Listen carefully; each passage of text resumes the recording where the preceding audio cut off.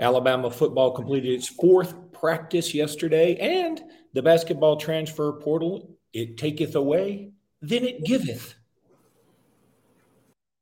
Locked On Bama, your daily podcast on the Alabama Crimson Tide. Part of the Locked On Podcast Network, your team every day.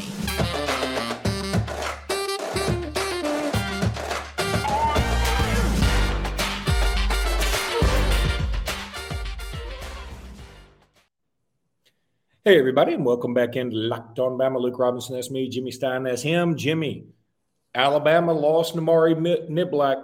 Why did I say Namari Niblack? Why did I say that? Not even Amari Niblack's name. That's not even his name. It's not even Amari Niblack and Namari Burnett, and I screwed them up, and I'm not starting over.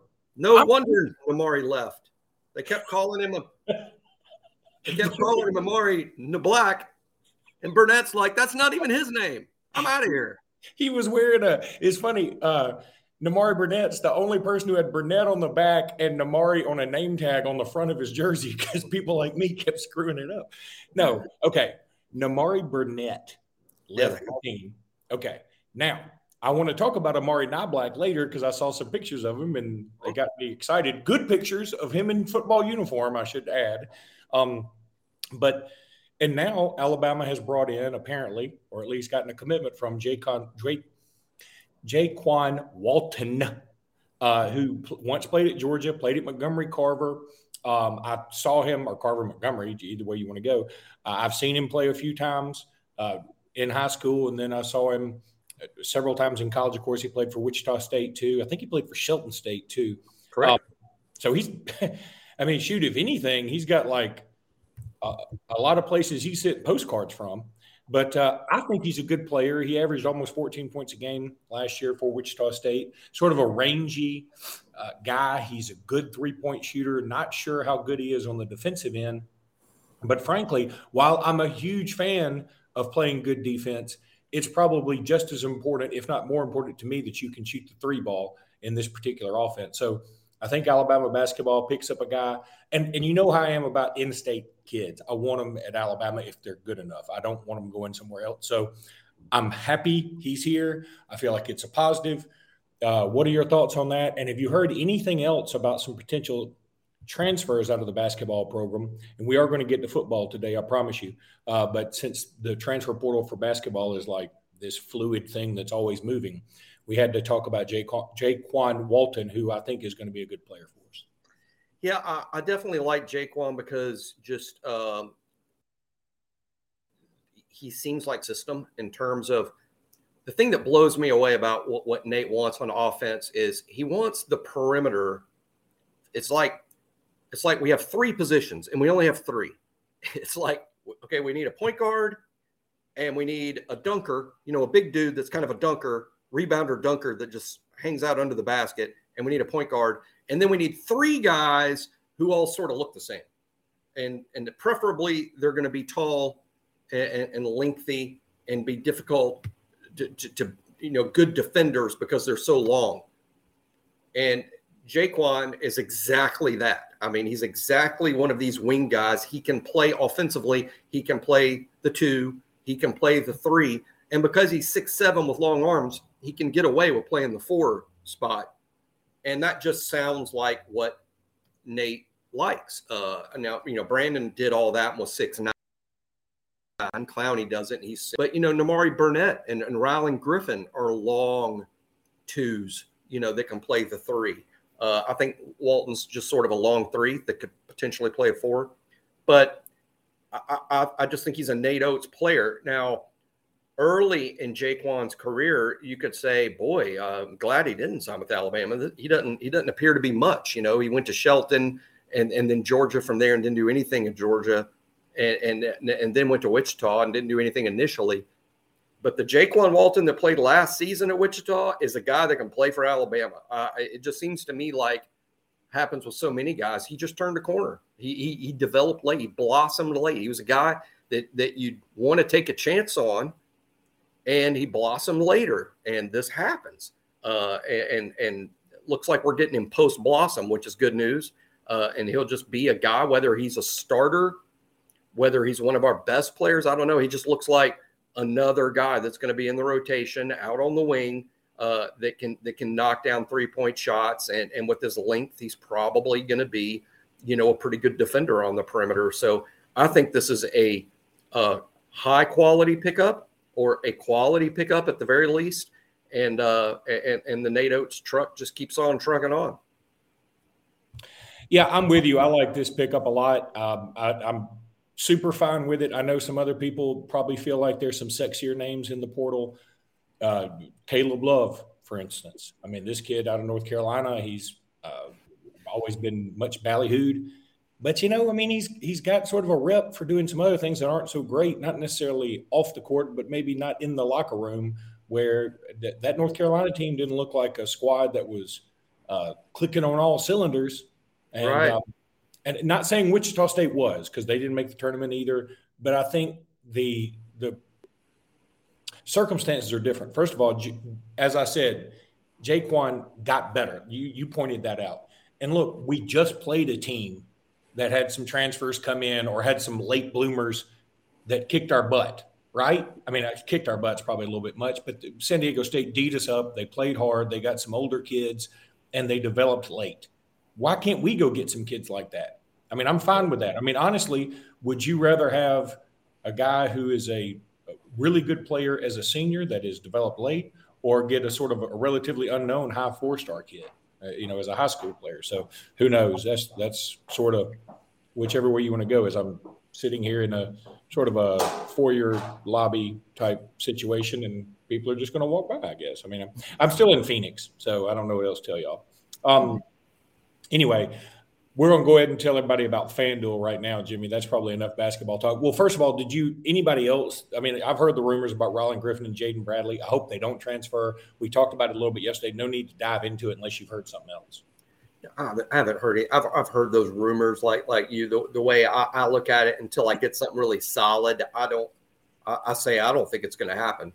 And I just say, I don't have anything solid. I don't know from within the program that they are leaving or they are staying. I'm just saying, since I don't, there's no reason for them to leave. And in this sense, if they stay, they will both be hugely significant players in the lineup next fall. I don't think this is a situation where they should be concerned about their minutes at Alabama. It would be substantial. No, I'm with you on that. That's what's kind of funny is, like, if they say, I want to transfer someplace I get more minutes, we should go, how about right here? You can just get the portal and come right back. Well, you're going to get plenty of minutes next year. So, all right, let me tell everybody about FanDuel. You know how much we love FanDuel, and the Final Four is heating up this weekend. There's no better place to get in on action than FanDuel, America's #1 sports book. That's because right now, FanDuel is giving new customers a no-sweat first bet up to $1,000. That's up to $1,000 back in bonus bets if your first bet doesn't win. Just go to FanDuel.com/lockedon and sign up to claim your early no-sweat first bet today. Then you can wager on everything from the money line to point spreads to which team will be cutting down the nets, all on an app that's safe, secure, and very, very easy to use. It's so easy to use, Jimmy and I can use it. So don't miss your shot at no-sweat first bet up to $1,000 when you join FanDuel today. Just go to FanDuel.com/lockedon to sign up. Make every moment more with FanDuel.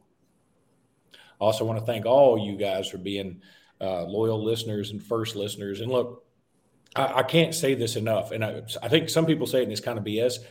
I don't know how much Jimmy reads them, but I read them a lot, as I'm about to get somebody come through here again. But I read them a lot. The comments that are in the YouTube section are really, really good, and I enjoy even the negative ones. As I think the Express number 6 just rolled right on through. But I'm telling you, there's nothing better. It's like, where in the world is Carmen Sandiego when Luke's doing a podcast? I mean, I could be on the back of a trash truck. I could be in a lot of places. Anyway, so Jimmy, let's get back to football. And really, I'm just going to let you have the floor here and talk about whatever you've seen in these last 2 segments, because I know practice has been going on. I've been in Phoenix. I've been keeping up, and I've been trying to hear things best I can. But I am in Phoenix on spring break with my children. I got one kid at Arizona State, obviously, and he turns 19 today. So fired up about Big Truett. Happy birthday, Truett. Happy birthday. And so just tell us what's been going on at practice. And then we can also, in the second segment, we can talk about your projected lineup for the offensive line too, that you have that on 30. Yeah, yesterday Alabama gave us a couple of cool interviews. Jaheim Otis and Chris Braswell talked to the media yesterday. Both had interesting comments to say. I really encourage everybody to find those on RollTide.com or we have them on the board at BamaInsider.com as well. Real interesting to get to know these guys. You know, there's a lot of new on this team to me. I mean, a lot of new, and it couldn't be better highlighted by the four guys that have spoken to the media so far.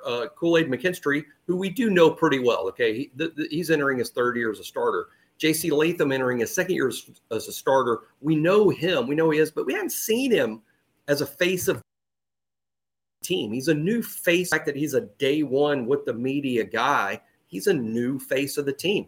Chris Braswell and Jaheim Otis. Jaheim's a young guy. Braswell's been around for four years now. But he also hasn't talked to the media too much. So it's interesting getting to know these guys. And that's one of the things I enjoyed about yesterday. Whoa, I love the cough button action that you were able to employ there. That's fantastic by you. And just for the record, next time I say, hey, Jimmy, give us a bunch of stuff, it's got to be longer than 38 seconds because I wasn't prepared for you to stop right there. But I wasn't prepared. I wasn't prepared to fight some pop. It's really a cool day in Tuscaloosa. So we've opened all the windows and doors to cool everything down because it's real cool outside. It's a great day. And I didn't consider before I did the podcast. Like, so I think I have all this pollen blowing in here.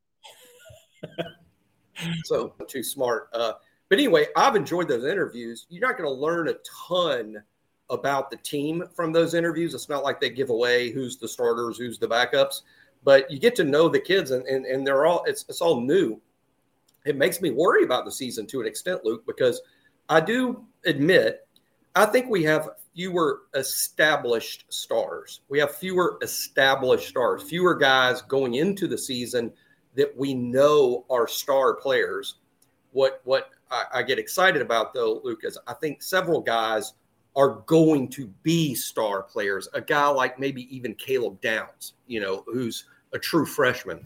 I think not only will Caleb Downs likely be a starter, I think he could be one of the best players on the team, even though he's a true freshman, and that's a new name. I think Terrion Arnold is a guy that might go from a guy that's playing to a guy that's a star. We have, the transfer from Georgia, Trez Marshall, probably going to play a significant role. He's a new guy. Obviously, the offensive line, the left tackle in the video and photos that have been sent out by Alabama, the left tackle has been Elijah Pritchett, who's new, but I think he's going to be a big star in college football. Running back, how about this? We know Jace McClellan. He's solid. He's kind of proven to an extent, but I think guys to be excited about are guys like Jam Miller, a freshman like Justice Haynes. I think there's a lot of reason for excitement. So I think that the stars aren't established, but there will still be significant star power on the team once the games start. Yes, I was muted again. Well, it's a good. Well, I mean, you have to mute when you're doing the show from Grand Central Station. That is very true. But so you may have said this, but I had again. I think the A train had just let off. So did you mention Jaheim Otis? We've talked about him in our past about how he's lost so much weight and looks good. Right. He has literally lost a 12-year-old. I mean, he's lost 100 pounds. Yeah. And I guess I'm getting to the point I shouldn't, but I'm getting to the point of, has he lost too much? Yeah, I think he has actually. And I think what Jaheim's going to be doing between now and the fall is adding weight, but adding the good weight. I think he's now reached or gone beyond Jaheim, first thing you got to do is lose all the bad weight. You got to lose all the bad weight. Well, how about on his way to losing all the bad weight, he played at like nearly an all SEC level. he affects so many plays, and it's a good. I can do a whole show on Otis because look, I think as fans we have a tendency, a stat line, a stat sheet, how many tackles, how many sacks, how many tackles for loss. Jaheim Otis is never going to have a great stat line, and neither did Terrence Cody when he was an All-American at Alabama. But the reason Cody was an All-American and the reason Otis is on his way is because they affect the play.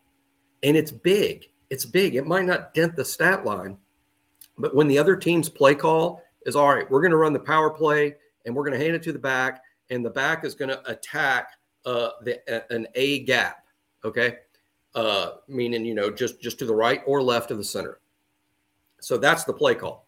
And Otis is in the game for Alabama. The ball snapped, and Otis whips a center, he whips a guard, and the back takes the handoff, and he's running towards the A gap, and all that's staring at him is a big crimson 91.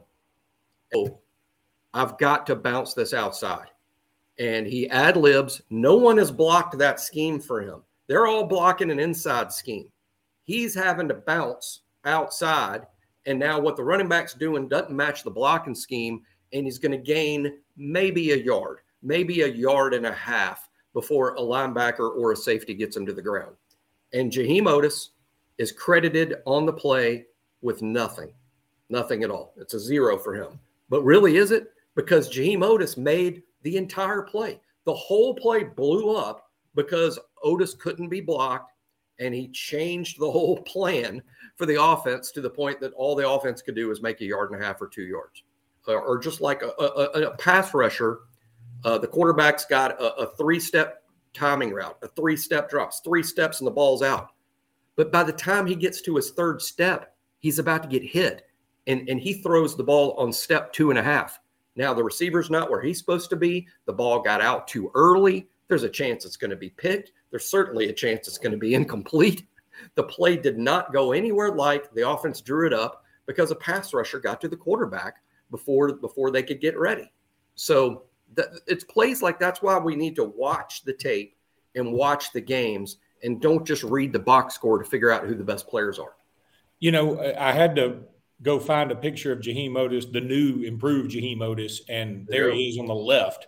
God, if that was him on the right, I mean, he would be like Project Makeover. I mean, that's Chris Braswell. And Braswell looked great too. But the Jaheim Otis pick, he looks like a heck of a human being. I mean, no doubt. But if you didn't know what he used to look like, you may say, okay, he's a big dude, whatever. But because I know what he used to look like, that's one of the most impressive pictures I've ever seen. It really is. He's the poster child for what Alabama does scientifically.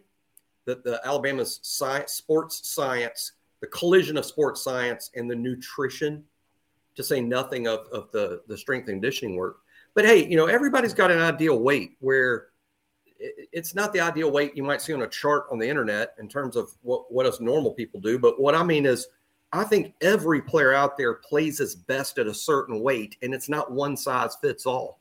I wouldn't be surprised if we find out through experimentation down the road that maybe Otis plays his very best right at 335 or 340. That's just kind of a sweet spot for him.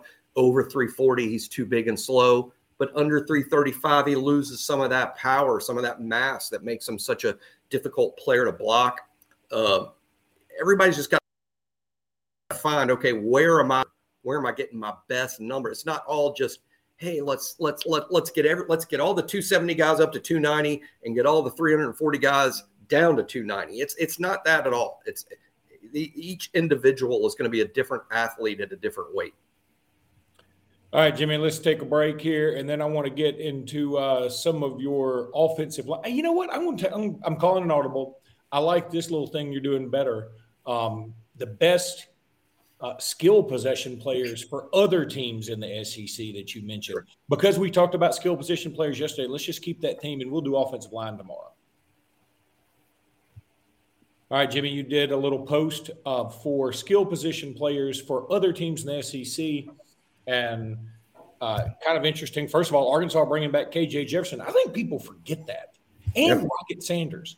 That's a good duo to be bringing back. I mean, Arkansas, look, I'm not saying they're going to win the West. I'm not saying they're going to finish fourth in the West. I'm saying they're just going to be another team you just don't want to play very much. Now, they lose Drew Sanders, obviously, and they lost Catalan.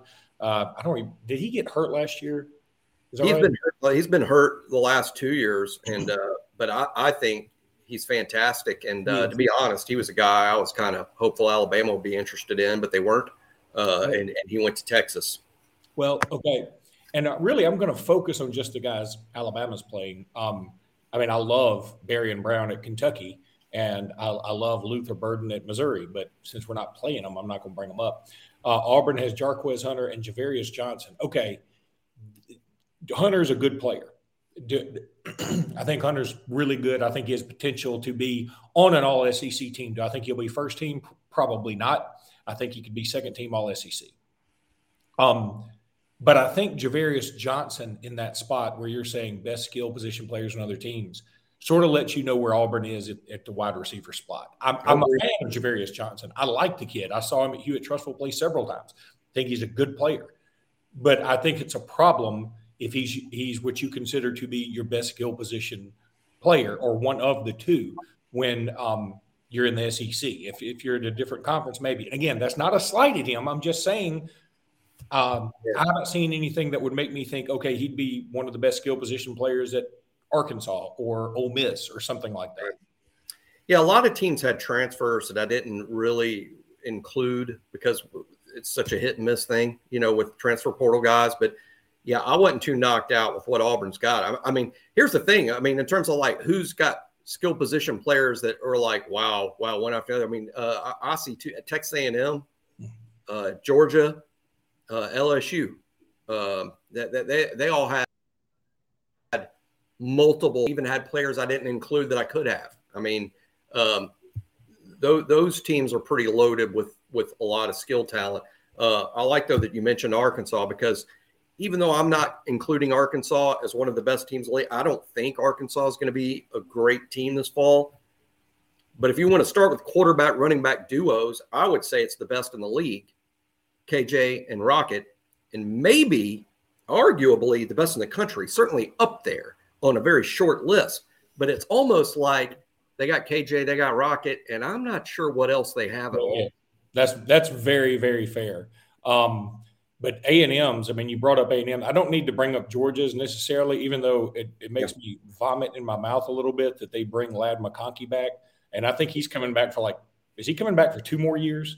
I mean, he could. Well, he's probably got 5 more years.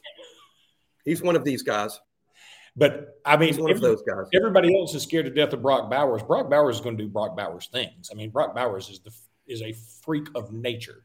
But Ladd McConkey's the guy that I feel like kills you because you're so worried about Bowers. You're so worried about one of the running backs. You're so worried about, maybe a Ra Thomas this year or whatever, and then McConkey kills you. But we're not going to talk about Georgia because it makes me vomit a little bit talking about how good some of their skill position are. But A&M you brought up. All right. I want to sneak up behind Ladd McConkey and go, hey, Hunter Renfrow, and see if he turns around. He went. That's what he should go for Halloween. He should go as Hunter Renfrow. Nobody would know. Okay, A&M. You brought up Connor Weigman. Okay, I mean, I think he had a game or two that he wasn't awful. He had some other games where he wasn't great. He was pretty good. Yeah, I thought he was pretty good down the stretch. Beat LSU. Yeah, but the wide receivers, A&M's wide receivers should be the envy of the league. Evan Stewart, who we know is ridiculous. Moose Muhammad, who can be really, really good. And then Aniyah Smith, who may be the fastest receiver in the conference. Yeah, all 3 of those guys are all conference level talents. They have 3. And they got backs, and not to say nothing of the incoming guys. It's crazy to me. I did this other thing last week on the board, Luke, where I looked at total offense last year in the SEC, who was the most productive 1 through 14, in the league, and just sort of had comments about what these teams have coming back. And it still blew me away that Texas A&M, all that talent. I think they finished 12th in the SEC in total offense. Are you kidding me? With those receivers, and Connor Wigman is a 5-star, but he was a true freshman. They had Devon Achane at running back, and still 12th. It just, that was one of the most poorly coached teams. And I don't know this. I'm not on the inside over there, but I can't help but think that team, they had the worst locker room in the whole league, probably because and if you want to buy rumors and based on what everyone is saying out there, is it because they were paying the freshmen a big all this money and none of the veterans and all the veterans who are starters are like, how come I'm getting no money and you're paying my third backup back here and he's got 6 figures back here, I got nothing, and the whole locker room got torn up. And I'm not saying that's what happened. I'm just saying it's one of the theories that are out there, but it makes some sense. Well, I'll tell you this, Jimmy.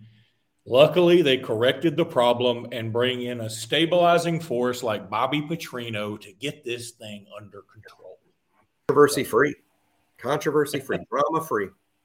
They said to themselves, Sills, we need somebody that's not very polarizing. Who can be that person? Bobby Petrino. Okay. It went all Mary J. Blige, no drama. All right, that's going to do it for today's podcast. We'll be back either tomorrow or Friday, depending on my travel schedule, but we will deal with that later. And until then, roll tide, everybody. Roll tide.